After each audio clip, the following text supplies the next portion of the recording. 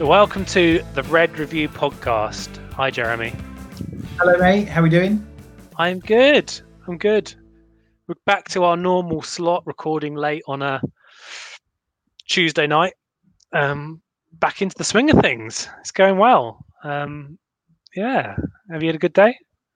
Yeah, not too bad. Because normally we sort of talk about like what have you been up to, but we only recorded on Sunday, so not a lot. Feels like so long ago. I did a cocktail class on Sunday afternoon. I've got into there was an advert on some social media, Pinterest, I think it was. So almost after we finished, I went and did it, and it basically, the cocktail masterclass is free, but you had to buy the particular booze. So they're flogging like, this one was blood orange beefeater gin, and there's these other ones, like, the kind of speciality of their thing. But actually, it was really good, like really professional. All put on. They taught you different cocktails. So Sunday afternoon after we recorded, I got a bit pissed. Drinking gin. Very good. So I've got my new favourite cocktail for Christmas now, which is called a Chris Dingle. I think they just made that up, which is double shot of blood orange gin, just under a double shot of orange juice, fill the glass up with ice and top it up with lemonade. Really good. I think I could get dangerously drunk on one of those, because it doesn't really taste like you're drinking alcohol. You're drinking a double shot of gin. Yeah. I pretty much necked it. I was like, oh, God, have another one. And then I did do some work Sunday night, so I probably just got myself sacked by saying that. But then by the time I'd sobered up on Sunday evening, I did some work. So it's nice to have a chat with you. I'm looking forward to our chat today. We're going to talk about frameworks. We are, yeah. I think I've preempted the topic, like the outcome of this podcast, because on our notes, I've called the title of this one, Frameworks Are Actually Quite Good. So I don't know how our conversation is going to go with our guest, but I've obviously preempted that I think frameworks are quite good. So maybe that gives my my views away. I don't know. Yeah, you're being Mr. Positivity as always, I reckon. But you know what?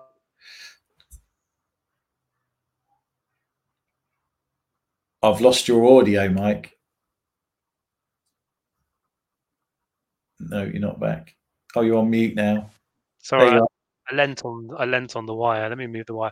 Like 10 years probably of my life, I think, if I counted it all up, has been running public sector frameworks. Obviously, thankfully, I don't do too much of it anymore. But from OGC Buying Solutions, for anyone who works in the construction sector will know that one, which became Government Procurement Service, which became Crown Commercial Services, SCAPE, Local Authority Frameworks, you name it, NHS Shared Business Services.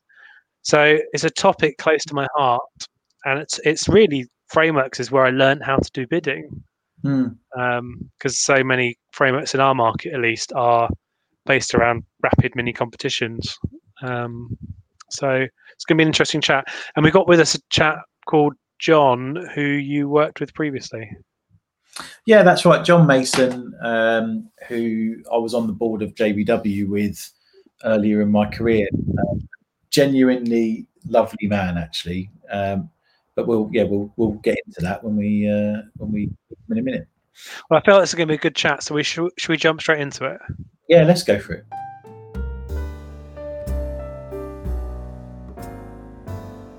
So welcome, John, to the podcast. How you doing? Good evening, gentlemen. How are you? Good. Pleasure to be with you. Good to see Jeremy again after all this time. We haven't seen each other for, I don't know, a couple of years now. Probably a couple of years now, mate. Yeah. Probably. So I should explain ourselves, shouldn't I, in terms of how we know each other.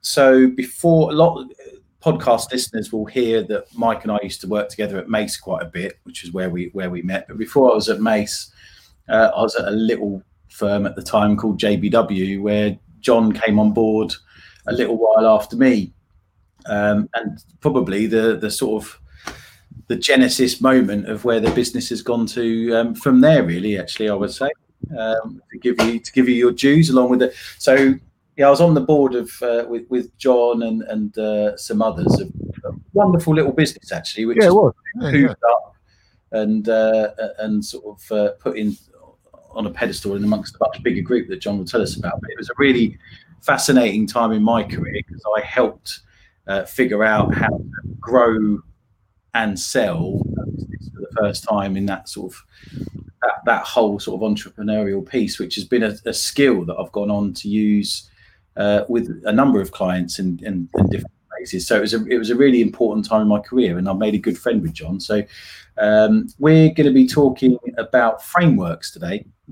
And so I wanted John to come on because he's got an interesting career, having been client side and both sort of poacher and gamekeeper, as it were. So, John, why don't you introduce yourself a bit better than I just rambled on about, and we'll go from there.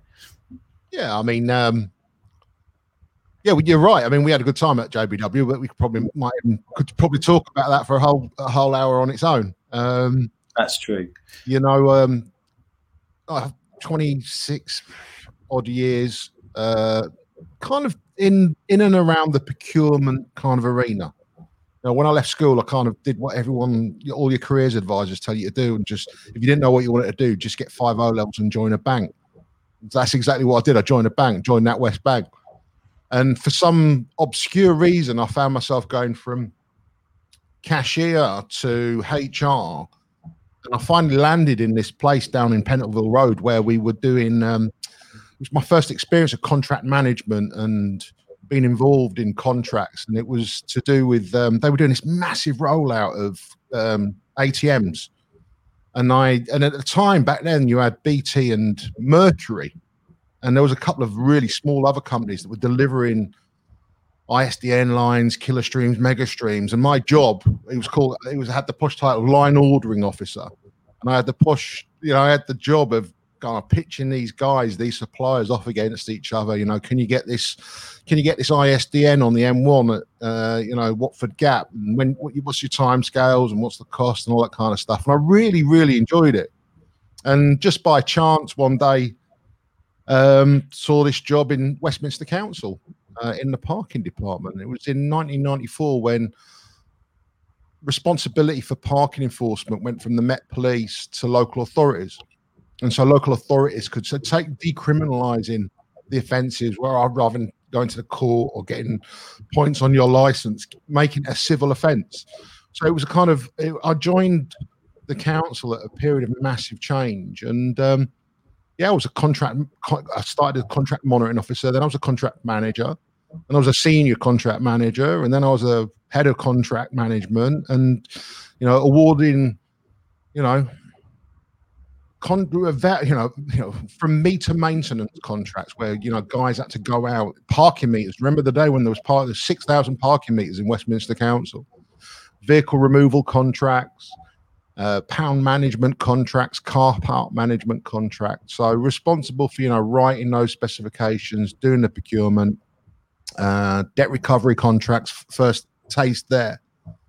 And then I landed in Transport for London in 2001 as head of enforcement for the soon to be introduced congestion charge scheme, which was kind of like a massive, massive step up. And really, really enjoyed probably I think 12 years in total at TfL, Transport for London. Ended up being director of the public carriage office, as was then, in charge of all the London black cabs and private mini cabs. I was actually responsible for licensing Uber, which doesn't make me a black cabbie's favourite whenever they see me on the street. And then had a bit of a hand in the Olympics. Really enjoyed that. Bit of responsibility there in terms of kind of helping coordinate all the different transport modes at Stratford.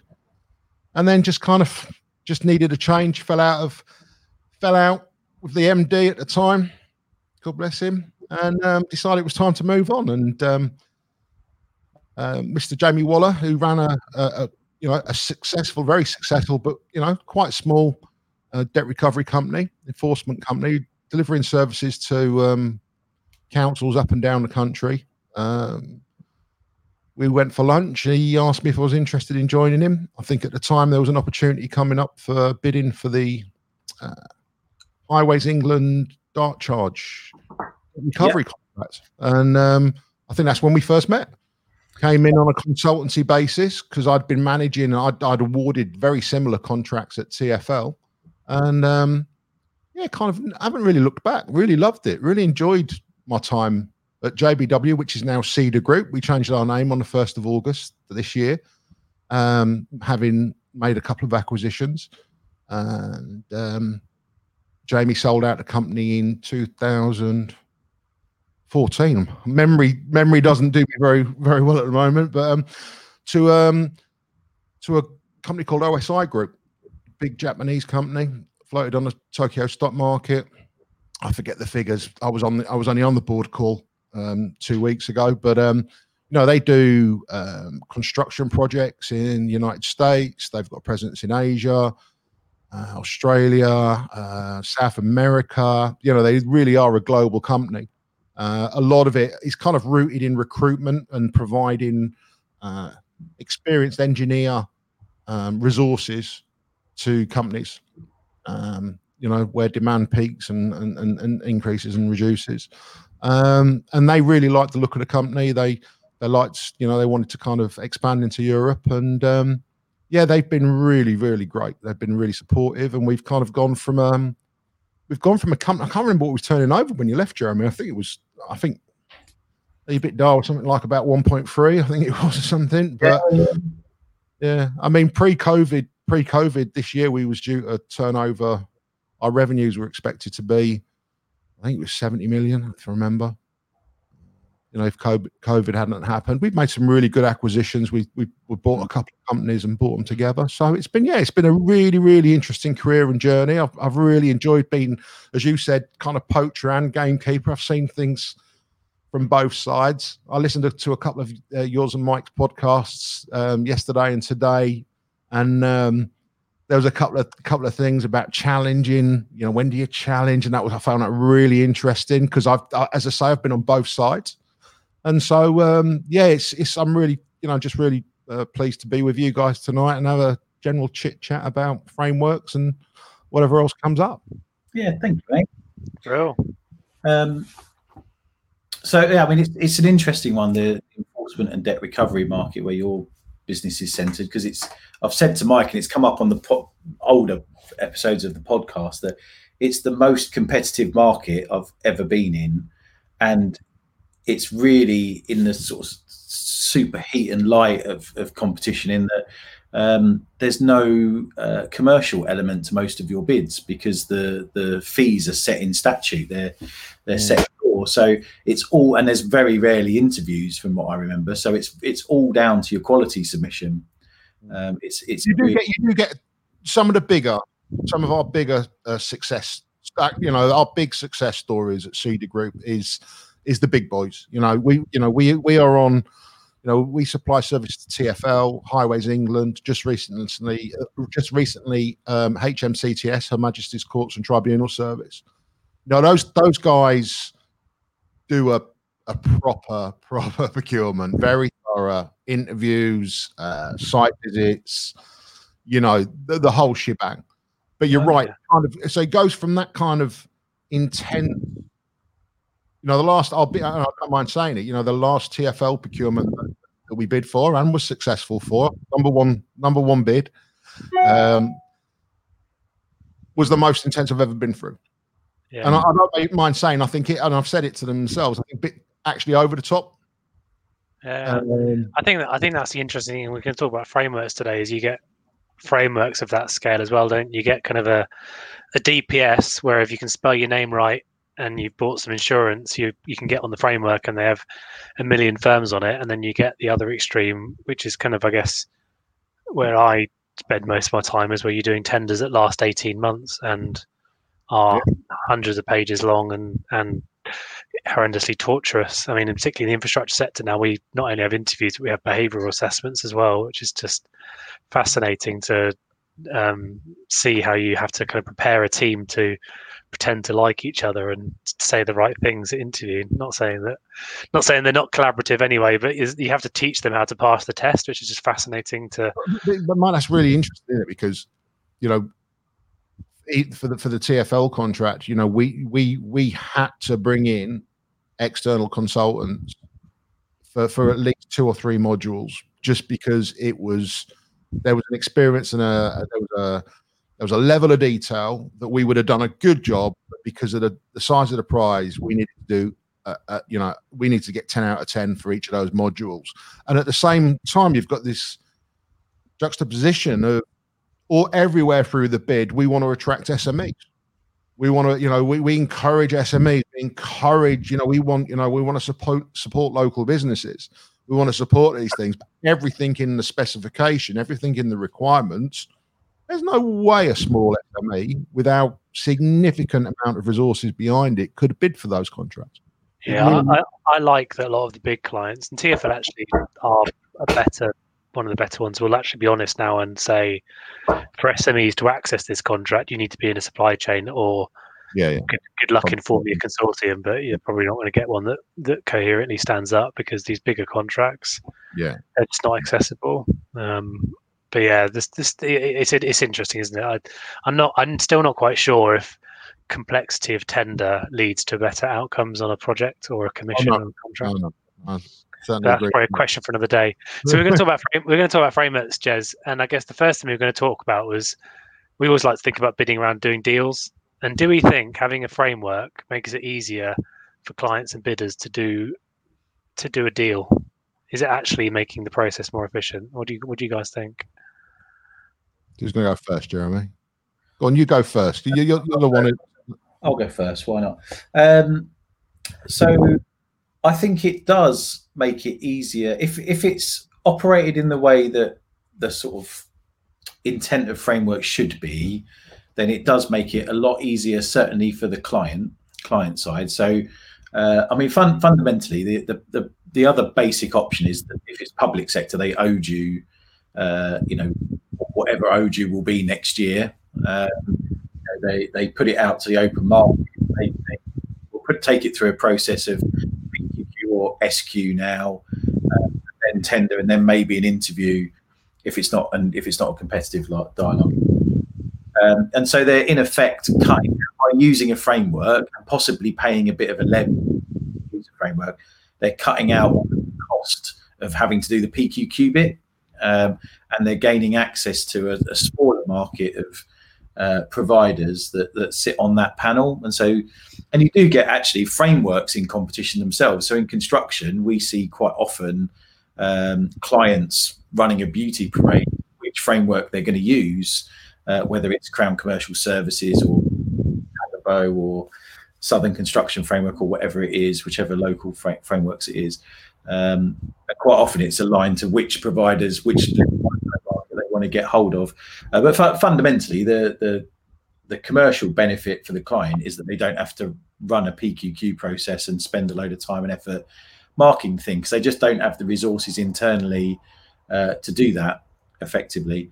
Now, in theory, with the new standard SQ, could or should the government put in place a kind of passporting system for SQs that's a bit more rounded? Yeah, they probably could, but it's not in play yet. So that's principally the benefit, is it just takes out the PQQ bit and the cost and effort of that. Now, in certain frameworks in the past, like in the schools market with the Department for Education, they would have standard tender questions. And I know a problem, John, when we got on the YPO framework, or DPS, actually, it was the first DPS I'd encountered. It was the first DPS, I think, in the country, actually, that YPO launched. So I have to be careful because YPO are partners of mine in other stuff. And there had been many frameworks in the enforcement market space that had failed. If you remember, you mentioned it on a past podcast, actually, about the challenge process. Oh yeah, that's right. Yeah. So there'd been lots of frameworks that had failed procurements because they'd been challenged, and YPO quite smartly used the DPS model because it kind of diffuses that ability to challenge, really.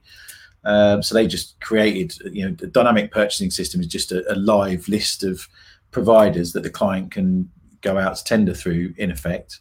Bit lazy in some ways, I think. But the problem with that DPS was that the clients could ask any questions they like. The tender documents, once you'd sort of expressed your interest, could still be huge. So I don't think there's any efficiency in that part at all. I don't know. What's your view, John? It's not a million miles away from yours. If it's used in the way it was intended, and every time I've been to a seminar or a discussion with a YPO, or these guys that have gone out, and tried to, we've just won. Who do we win? Manchester again. And they've said that they're going to potentially there's other local authorities that can dip into the contracts and stuff like that, and that's cool, but there's too many examples, certainly in our industry, where they're on a framework, we're on a framework, whether it's YPO or something else, and then a very small local authority dips into that service and then reruns the entire thing from scratch. Like asks a million and one, asks, I was like, well, why did you even bother in the first place? I've got, just this year, I'm not going to mention the council just in case we meet again. But, we had a council, we'd been under a service level agreement for the past 15 years. It wasn't a big money earner. There's not a lot of revenue in it. They went out, they came out. I think it might have been through YPO, but it was definitely through a framework. We worked out the revenue. It would, just based on the amount of questions they were going to ask, it would cost us more to bid than we would generate in profit over the course of the contract, just to bid. And we raised it with them. We said this to them. We said to these guys, like, this, the whole purpose of this framework was so you didn't have to go through this. You didn't have to ask us 52 questions. We didn't have to do, 300-page response. Yeah. So I think in the context of, does it make it easy to do deals? I think actually they become so overused they're no longer efficient. I think there are great frameworks out there, and in our sector, like those YPO in yours, there are pan organisation frameworks, SCAPE, CCS, and others that generally do get used and help to grease the wheels. But the amount of crap frameworks that come to market now, where they put it out and they might put 3 projects through it over 4 years, well, you might as well have just run a procurement and got the suppliers you wanted. And I think it's just a lot of them are just run now to keep procurement teams busy. And I'm sure they're not. I'm sure in theory there's a business case behind it, but it does just feel like they're setting up frameworks because it's kind of the buzzword to do, because some procurement advisors told them you could be more efficient if you set a framework up. So we'll make all the competition, bend over backwards, spend, as an industry, spend, I don't know, £1 million as an industry to be on their framework. If you add up all the costs of all the businesses bidding, and then they'll never return that benefit back into the industry. And I think they slowly erode the profitability of the sectors that heavily rely on public frameworks, like public sector construction. Just eroding the value, because they all get driven down. You bid to get on, and then they want you to reduce your fees further in mini competition. So it becomes a race to the bottom, and you never return. A lot of the time, you never return the money that you bid. When I was in my previous firm, we, on average, at least a third of the frameworks we had bid for never returned any money whatsoever. So we went through a bid, no bid. They put something out. Oh, we want to get a framework for this, that, and the other, and then we never got a single piece of work out of it. And we probably spent £10,000 a time to bid each framework. It's just ridiculous. I think that's. I think it has helped. They do help those authorities that. And there are still those authorities out there that have no idea what even the OG rules are. I'm sorry, it's true. There are local authorities out there that, do SLAs, dare I say, handshake and a wink type arrangements that should be being procured. And it does. But then I do think also that you need to be led operationally in a strong sense. One of the things that I learned at TfL is a bit like HR for me. When I was at TfL, the procurement team I was their client, and yes, they're there to guide me. Yes, they're there to tell me, give me some advice and guidance about what the process is and making sure the evaluation's fair and all that kind of stuff. But when it comes to, what's going in that what's going in that tender, what's going in that specification, what the KPIs are. That should all be, from me, led by the people that are going to manage that service for the next 5-10 years. And you often see that kind of level of encroachment. And if you get that level of encroachment, then it tends, in my experience is people wander off, the procurement teams kind of wander off into a big dark hole, and it becomes too complex. And the more complex it's easier to make mistakes. Easier. It's easier a challenge, I have some sympathy. I do have a lot of sympathy, because I know certainly a lot of our clients' procurement support teams have been cut to the bone. And so, we're asking the people that we face off to, well, this contract ran out last year, and we haven't said anything up until now. When you're coming out the tender, oh God, I don't know, there's no one there. You know what I mean? It's like, there's a lot of those clients out there that just kind of, when they feel they're not supported by a procurement team because they've all been made redundant, or I don't know. Maybe you guys know more than I do, but that's the impression I certainly get from the outside. I mean, there are some really good frameworks in the construction space. Again, there's a couple of really good frameworks that really support clients who have that capability gap, and they do bring genuine value in supporting clients through the process. I won't name names because it's a bit of a political marketplace in those sort of local ones, but in effect, there's a divide between the sort of proper publicly owned frameworks and then the ones that are a bit quasi private sector. And so there's a bit of a difference in those two camps. But then even within those, there are some that really invest in giving the client proper advice and really holding their hand through the process, have really robust processes that the contractors, and really strong KPIs that guide the contractors through their engagement, both through bidding and then through delivery as well. And some of that's being more tech enabled and things like that. So I think that's what framework should really bring, is really adding value for the client in that kind of way, and providing a service, rather than the ones that just wait for people to come to them and then just take their 1%, and they're just a conduit, they're just a post box, which I have seen in enforcement and in it comes back to the first episode of series 2. We had Dana on, our favorite American category manager, talking about how procurement should be a service function to the people that need the framework in the organization, and should be looking to provide, whether it's a framework or procuring a package of suppliers that best meets the needs of the business. And part of that has to be what you're talking about there, Jez, which is providing support to make sure that not just in the front end procurement, but then through the life of the contract, it's run effectively. The teams are given support, because there is going to be churn both in the procurement team and in the operations team or the property team, wherever it's going to be, that are going to be using that framework. And it has to be, and this comes on to our second point on the notes really, but what makes good framework? What I think makes great framework providers great are those that have been doing it for a while and have that end-to-end service.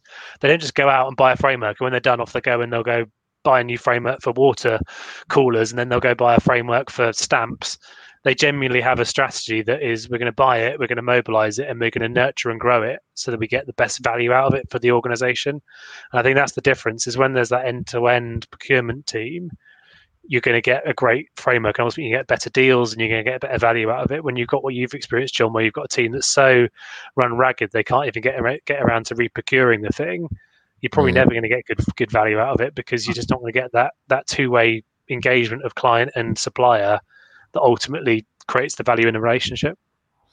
And I think there's a lot of nerves. I think, Jeremy, you touched on it on a past podcast. There is a lot of nervousness with, I can build a real strong relationship. I mean, I used to work for TfL, they're my client now. I've got some really strong relationships on that.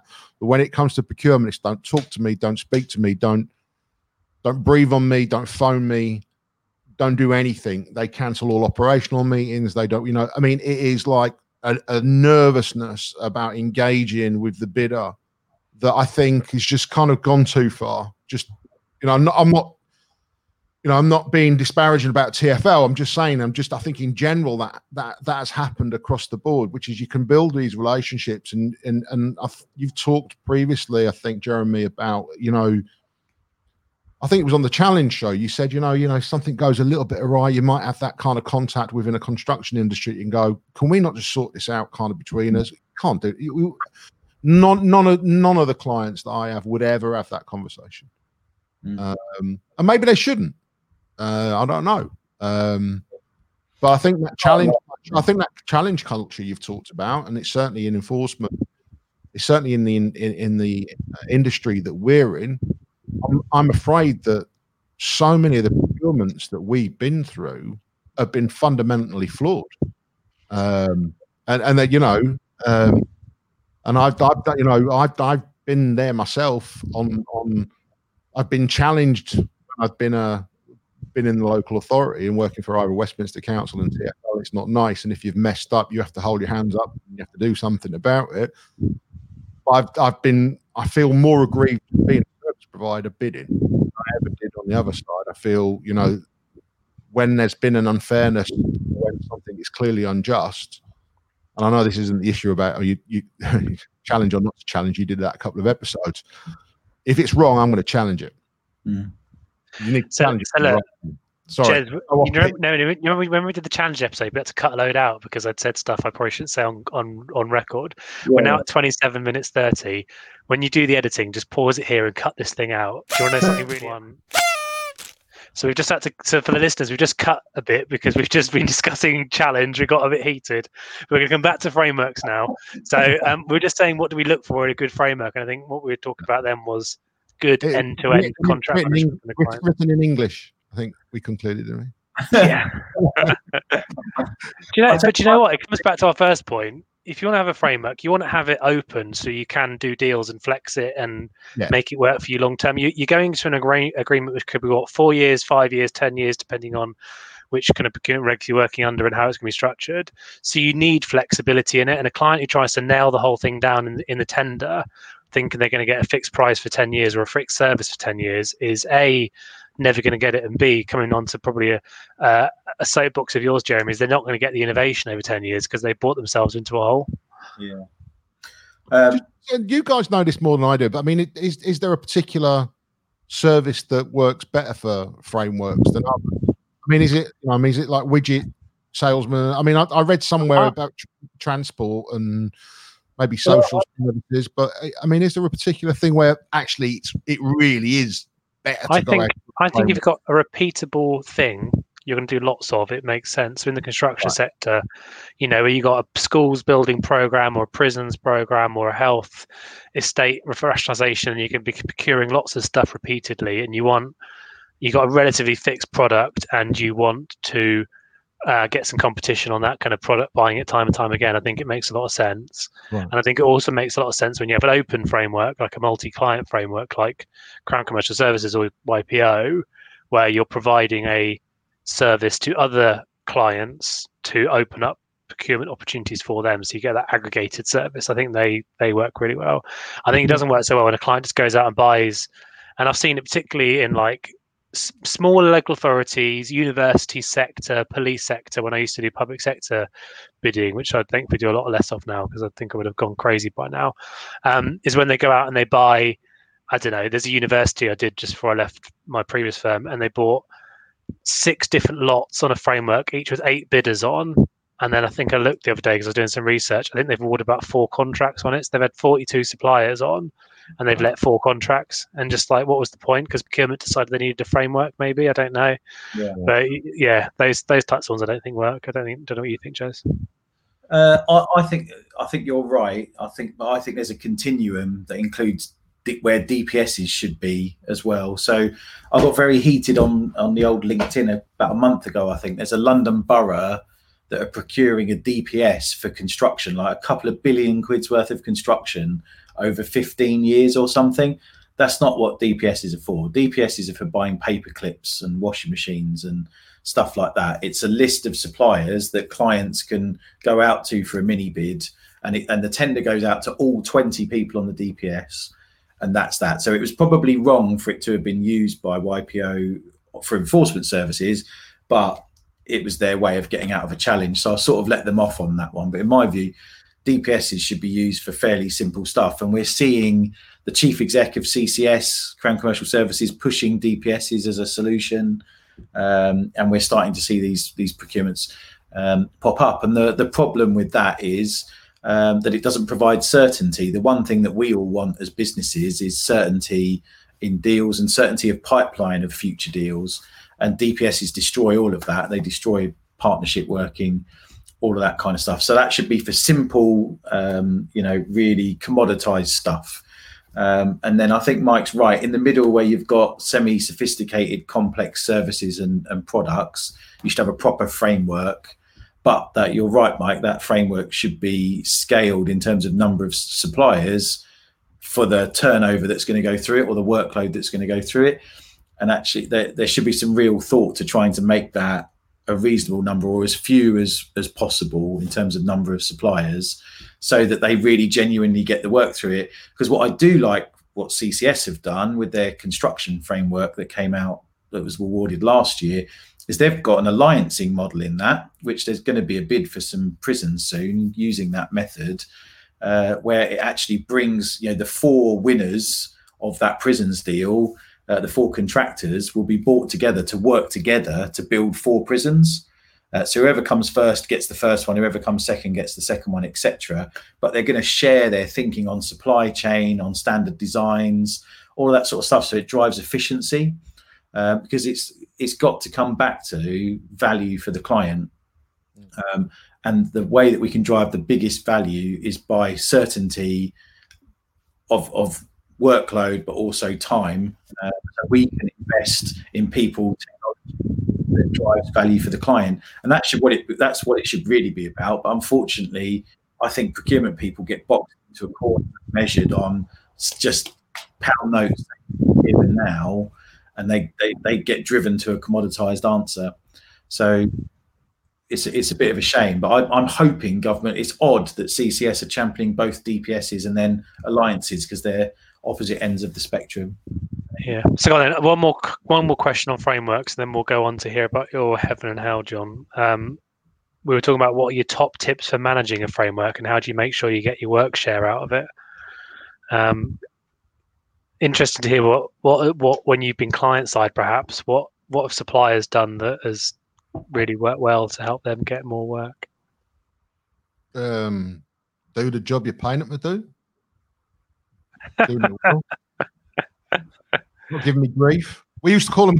I mean, in the industry that I've been in since '94, it's been enforcement. It's not a particularly nice environment and to be in. You're not, you're issuing penalties. I mean, I went from issuing penalties for Westminster Council and clamping cars to introducing a congestion charging scheme that was the misery of thousands and thousands of motorists, to then upsetting every black cab that drives around central London. Have you seen, by the way, that road charging is back on the agenda? Well, do you see that? It's in Rishi's potential plan. Rishi Sunak's plan is. I've been saying since 2000, it's great because like road user charging is great. It works perfectly, and they've got to do something to. you would say that as an enforcement company. He's thinking, no, actually, because if they went down the to be serious, if they went down the route that they talked about until they're blue in their face, they're talking about distance-based charging. Yeah. Distance-based charging, I'm out of business in terms of the services that I provide in time. Because what you have to do, and this is a different podcast, but you have to run 2 services unless you can make distance-based charging work for 35 million vehicles overnight. It means you have to have 2 systems running in parallel for a considerable amount of time, because you need NPR based to pick up people that haven't got distance-based. Obviously, what you do is you encourage people to take distance-based because it's cheaper to do distance-based than it is to do charging-based or zonal-based. But anyway, that's a whole different thing. But yeah, it doesn't surprise me that it's back on, because obviously the more we go down this route of low emission vehicles, you think the revenue that's coming in through petrol and excise duty and all that kind of stuff. It's called VED. Still changed, didn't it? There just needs to be a solution that's going to fill the coffers. To be honest, yeah. I mean, I love my electric car with never having to fill it with petrol again, and I think it costs me about £10 a month to keep it running. It's nothing, is it? So one of the podcasts I listened to and I think it was an old one, Jeremy. You was talking about your car breaking down. You was going to buy an electric car. Did you buy one?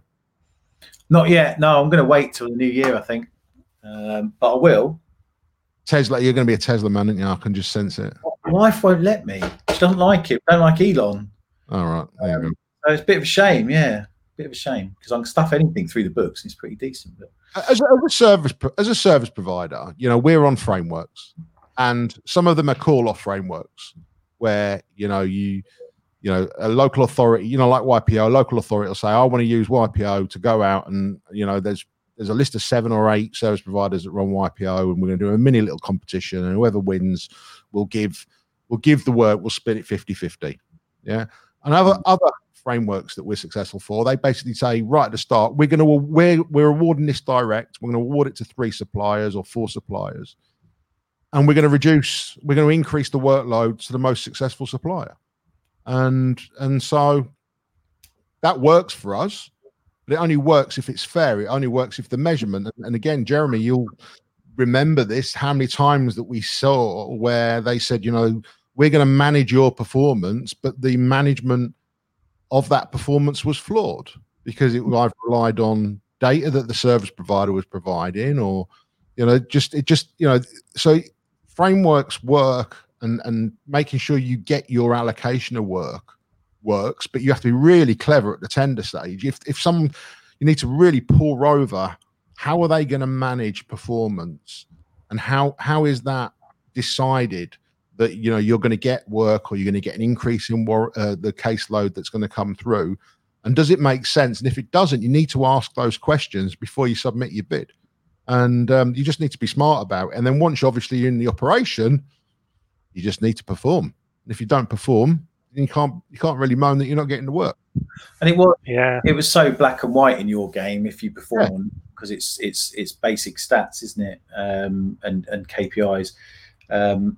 So I think some of the smartest stuff I've seen in terms of smart things that providers have done to service and gain their work or propel their work share. One thing, there's a lady called Lizzie Stewart who's quite senior at Atkins now, who I used to work with at EC Harris years ago, and she used to put in a commitment register into bids, both private sector and public or infrastructure ones, that showed it, and they used to bind it into the contract that they were making commitments through the life of the framework, and they'd measure them as milestones through the life cycle of the framework. So they'd commit to having so many apprentices or improving performance by X% or whatever it was. And they'd literally have it in the front of the bid. These are our commitments. We'll measure these at these milestones.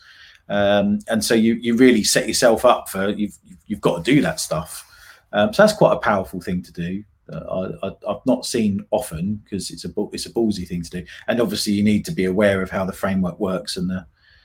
We've got clients who build it in now, though. I mean, maybe they've adopted it from Lizzie, but hopefully I'm working with Lizzie on something right now. I haven't seen it. That sounds good. But we had one. Have I ever told you about my paint tin? No.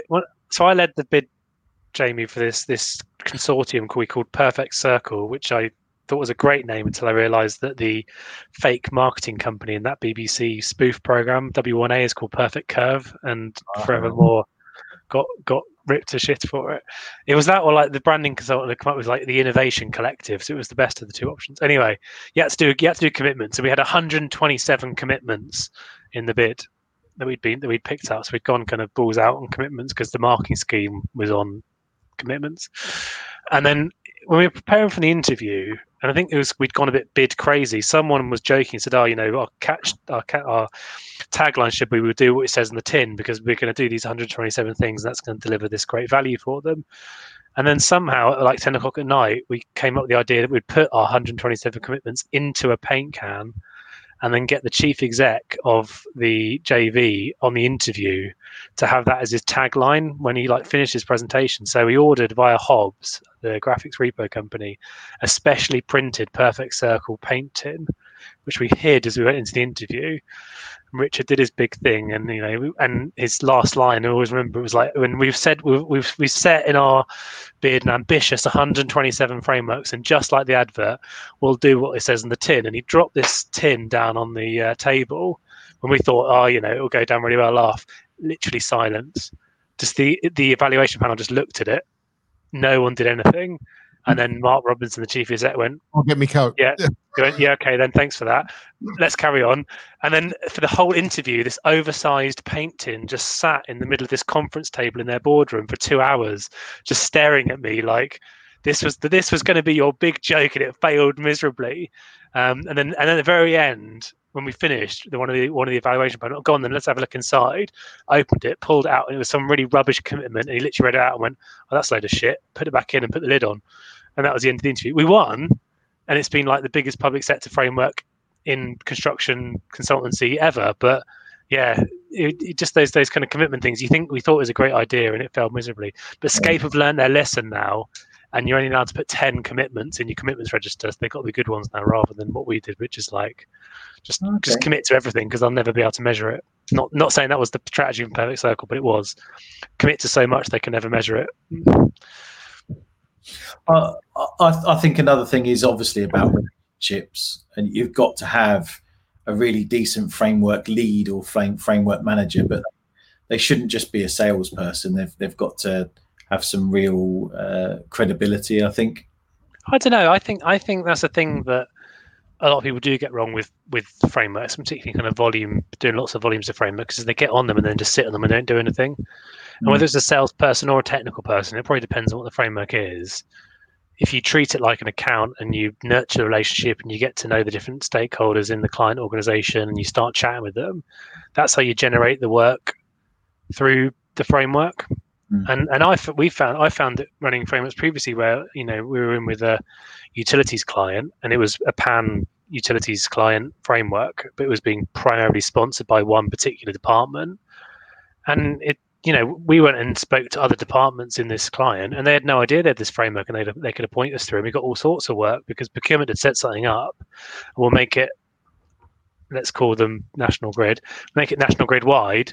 And turns out 7 out of 10 departments in National Grid's property team didn't know that they had this framework. So we had almost free reign to go and get a load of work. So I think relationship management is so important on managing a framework and getting a share.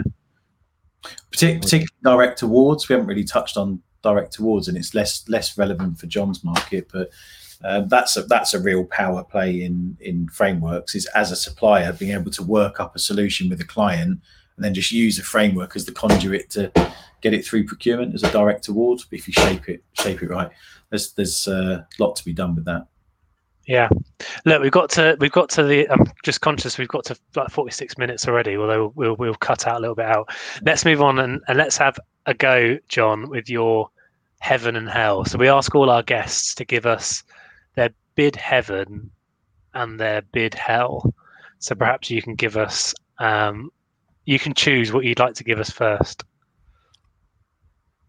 I suppose bid heaven. I mean, what the thing that I'm most pleased about, the bid that I'm most pleased about? Bid you enjoyed the most, your biggest win, something that went really well that you'll always remember. From a service provider point of view, it's got to be the TfL contract we've just won, because I led it from start to finish. I wrote shitloads of it. I poured over every single page. I got the external consultants to work on it that we needed, including some ex-colleagues. And actually, to be fair, I should be sacked if we hadn't won it, because with our performance over the past 10 years, we was number one service provider, always maintaining. I mean, we'd had, Jeremy, remember, when I actually joined, we was going through a rocky patch actually with TfL, because we was performing well, but we wasn't, the quality of service, customer service was absolutely abysmal. So actually part of my job when I came into JBW was to turn that around, which we did, or I did. And then, so I mean, and that's not an insignificant contract when you think about the projects that TfL have got on, expansion of the ULEZ next year in 2021. Things like Silvertown Crossing and Blackwall Tunnel. Boo. Yeah, so those are all charging schemes. Those are all charging schemes that we might benefit from. And yeah, it was hard work. It was really hard work. I'm very, very fortunate that I've got probably the best contract manager, a lady called Sally Nicholas, or a young girl called Sally Nicholas, who joined as an apprentice and is absolutely smashing it as a contract manager for TfL. So that is my heaven. Great contract, great people to work with, very professional, know what they're doing, and that's because they used to work for me. I should say I was booing Silvertown Tunnel because I live in Newham, Right.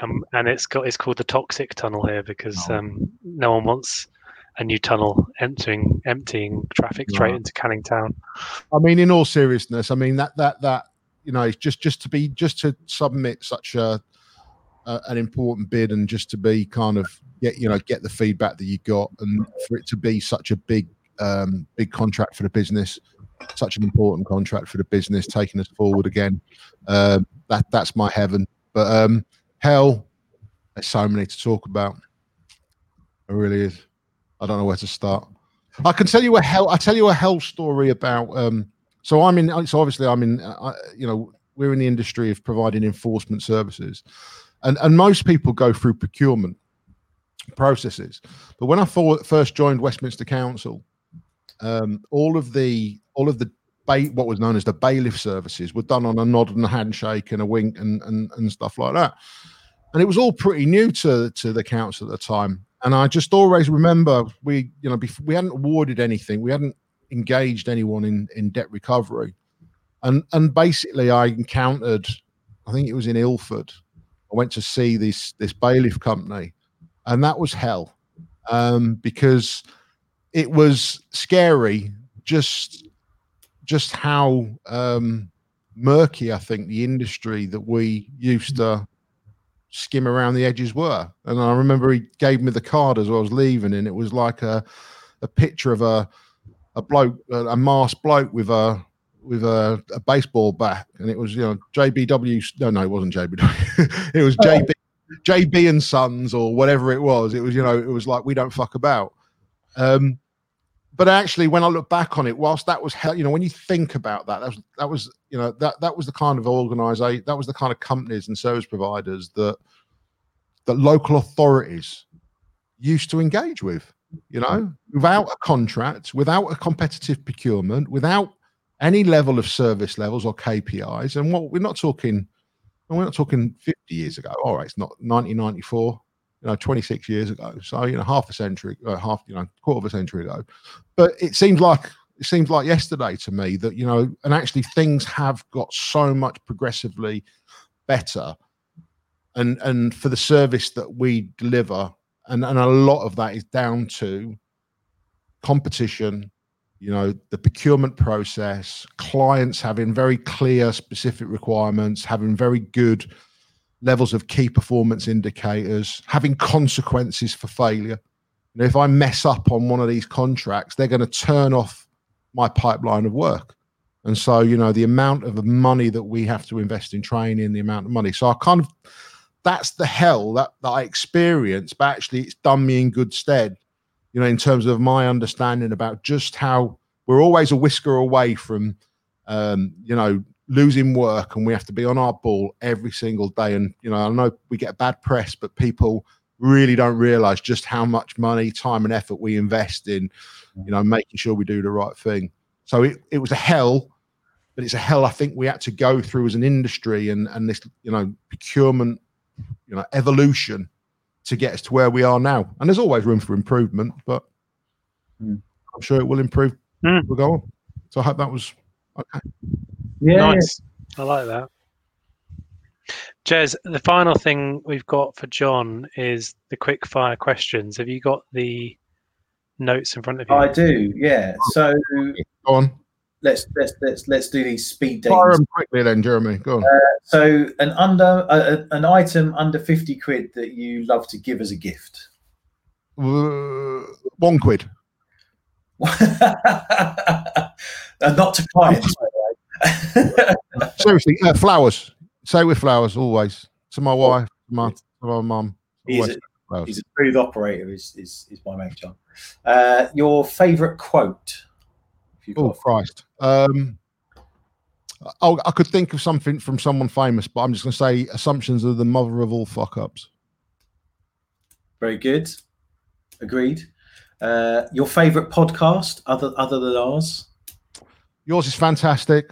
I did it's the Twin Chat show with Mason Gems. My own podcast is a particular favourite. You should check out. Your listeners should check out.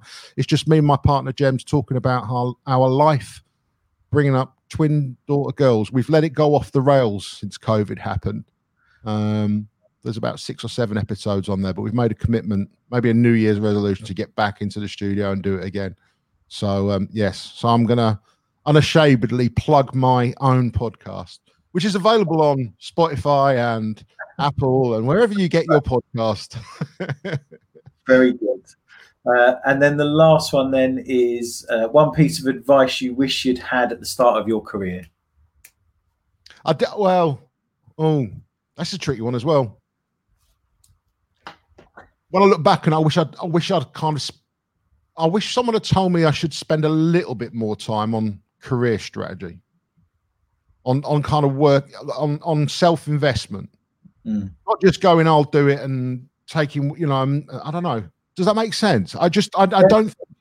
I saw people a lot less competent than me. Absolutely appalling people. You've met them. You've gone, how the hell did you reach this point? How did you reach this position and this level of authority? And it's because they had a plan. I never had a plan. Every job I ever just went into, I just kind of fell into by mistake in a way. I've been lucky, but I've worked hard for it. But I just wish I didn't realize back then that there's nothing wrong with trying to plan where you want to be. I don't know if that makes sense, but I just never spent time, and I never really invested the time when I was at work in just working on what skills do I need to get me to where I need to be and that kind of stuff. Well, we have an episode on that. We should point. Oh, do you? I should listen. It's sort of forbidding people, I guess, but we've talked about some of that, so I'll have to point you to it.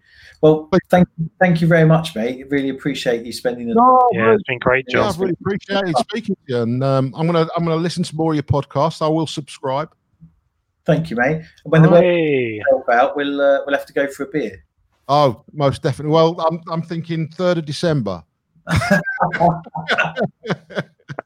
from a decent distance, and it's been nice to meet you, Mike. I don't think we've paths have crossed in the past, but hopefully they will in the future. Very nice, John. Thanks for joining us. No, much appreciated. Right, I'll end it there, Jez. We need to intro and outro, don't we? We need to do an intro and outro, don't we? So I'll kick John out of the chat now. No worries.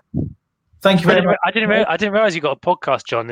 If you ever want to share tips on how to do it, then just give us a shout. I forgot most of it. The last one I did was back in, I think it was March or April. I mean, we did 6 or 7, and my partner suffered a few issues with mental health, and she found it really therapeutic. And the better she got, the less she wanted to do them in a way. A bit weird. I don't know. Who you guys use. I use Audio Boom. I put all my stuff through that, and it just. We used to record on Anchor, then we went to Teams, and then just rip the audio off. And now we use this because this is good for Get. So we've only ever done fun things like this and change the backgrounds. We've only ever done it in the kind of just us two talking. We haven't had any guests, so it's just been me and Gemma in the same room together. Because obviously we live together, it's easier. Whereas unless you guys want to move in together, so it's easier. So it's quite easy for us because what I do is I just record that to GarageBand and not upload it like that. But my friend Bob and me have been talking about doing one about my friend of mine from West Ham has been talking about a Brit film podcast. Because there doesn't seem to be one out there which just focuses on Brit film. So I was texting him just before the came on saying, "I'm going on a podcast tonight." Well, we used Anchor, which is an app, and you just do it on your phone. Right. So you don't need all the gizmos, and you can even edit and put background music on. This looks good. And then this is our upgrade. This is StreamYard, and when we finished, you can download the video or you can download the audio, so we can. No, I might have a look at this for because I've got this other thing called Ecamm Live, but it's really, really complex. Yeah, this is really simple. I don't know what the editing's like because Jeremy does the editing in iMovie or something, don't you? In iMovie, yeah. Yeah. On Anchor, if you're just going to do audio, it's free. Number one. Number two, you can just use your phone, so you can just have your headphones in and do it. So obviously you don't get a video, but if you're doing a podcast, it doesn't really matter. And it distributes to all. So we still distribute through Anchor, so it goes on to every platform for free. So the whole thing's free. So I don't think they own your podcast, but it's not like we're going to make millions out of this. I think we've had one sponsor in 2 years. Well, that's better than nothing, guys. Better than nothing, you know. Yeah. Well, look, it's been a pleasure, and I hope that's what you was looking for. And very much. Yeah, thank you very much. No, I really enjoyed it. And Jeremy, I'll take you up on the offer, and I'll buy when we're allowed to. We'll all go out for a beer or something. Yeah. Look forward to it. Thank you, mate. Speak to you. Great chat, Jez. Your track record for securing fantastic guests is you've continued your winning streak. That was a brilliant chat. He's a good bloke, John. Really genuinely lovely man, actually. And not all of my time at JBW was pleasant. It was a really bloody hard job. Really, really competitive market, as I said. And he was a great ally. He was a wonderful addition to the business at the time, and he's absolutely smashed it out the park. He's got, he joined a fairly small business. It ain't now. It's an absolute monster. They've done a lot of acquisitions. But they say 70 million a year they're turning over just in enforcement services. And but put into perspective how profitable that service is. It's very profitable, by the way. It's big business, and still, and lots of other friends still that business too. So really lovely to hear how well they're doing, but really great insight that client's perspective, and as a supplier that's grown and grown to different leagues, really. So it's good. So what have you got planned for this week then? Anything interesting? What have I got planned for this week? That's a good question. It's my birthday tomorrow, actually. Is it? I didn't know. On the 25th of November. We're recording this on the 24th, the Tuesday. We've just missed the Bake Off final. Yeah, we just missed the Bake Off final. But I'm back to back, to be honest with you. My mum's going to pop round and hand me my birthday cards tomorrow, possibly, if that's allowed. But that's about it, I think. Maybe a little bit of a celebration, just me and Jules at the weekend. Lots of work. Yeah, the diary's very full this week. I'm in a Teams hell at the moment of just, and then just for excitement, sometimes I have to swap to Zoom, and that's about sort of exciting as it gets, or someone forgets to take themselves off. And it's you, and you're like, fuck off. I didn't come off mute for a reason, because I wasn't listening to you and I was hoping you weren't going to ask me a question. But no, all the plates are spinning and all the things are going in the right direction. I've got some really good clients and doing some interesting stuff at the moment, but there's just a fair bit doing. That's all. How about you? I've got a big construction bid going in end of the week. So actually on my floor in front of me are the final org charts that I've been kind of poring over to make sure they're all consistent and selling the right message. Everything else has gone through copy editors and graphics and everything else. So this is the final thing. Apart from that, get that off, and then I've got quite a relatively quiet week, actually.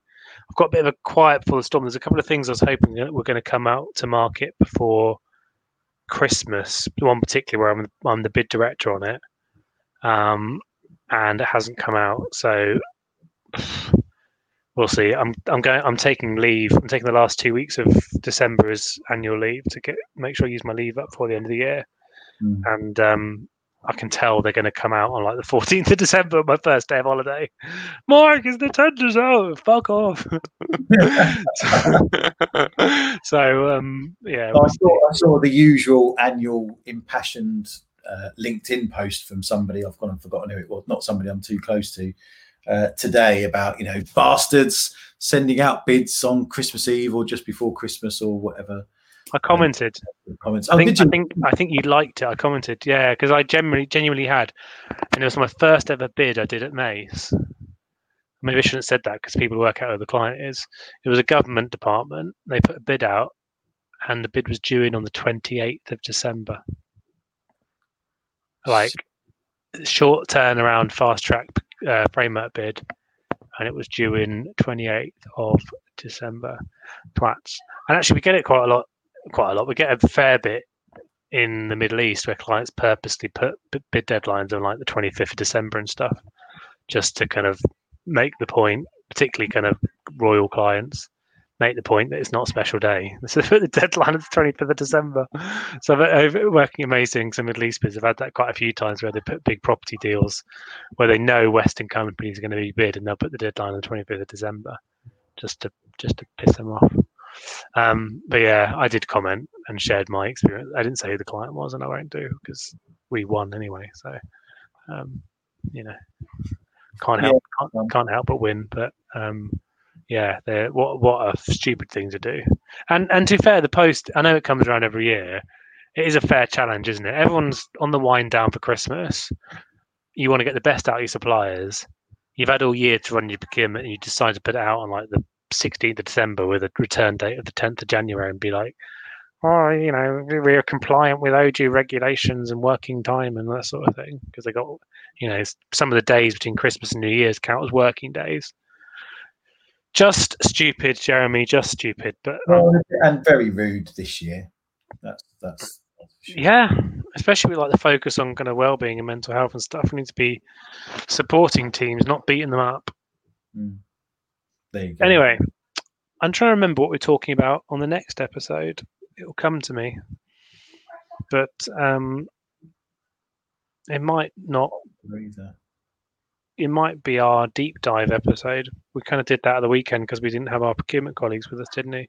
So we might have had a bit of a reshuffle on episodes. We've got some good guests coming up and chats around various things. So looking forward to it. This has been an extra bumper long episode because we did a short intro a while back and then we've had quite a long chat with John. You still got to remember to cut that bit out. When I revealed that we were in the middle of a challenge or two. But yeah, I think that's a sign of the times, you know, just a final kind of observation. Clients are getting not as good giving feedback and are starting to open themselves up for challenge and scrutiny. And obviously in that market that you and John worked in, the enforcement market, you've talked before, it destroyed the market for a bit because clients couldn't get through. And I think yeah, it still does. I still have clients who have failed 3-4 times. Procurement. It's silly. And just a real pain in the ass, to be honest. Just John's advice on that's absolutely right. Just keep it simple. Yeah. Don't make these things overly complex, trying to be clever. Yeah. And have a scoring scheme that spreads the marks out. That's probably the other big thing, I think. Clients try and be too clever and everyone's marks get so close together. It encourages people to challenge because they're like 0.5% out. And you can find an argument around 0.5%. If you were 15% away, you'd be like, forget it. Yeah. We didn't deserve to win it. But when you're a couple of percent or 0.5% or 1% away, you kind of get a bit fired up. You're like, bloody hell, I was well close. Look, it's a bit like the speedboat. Look what you could have had. Anyway, on that, we'll leave it. And we'll say thank you very much for joining us on this episode. And Jez, I will see you next week. See you next time, listeners and viewers. Bye-bye. Bye.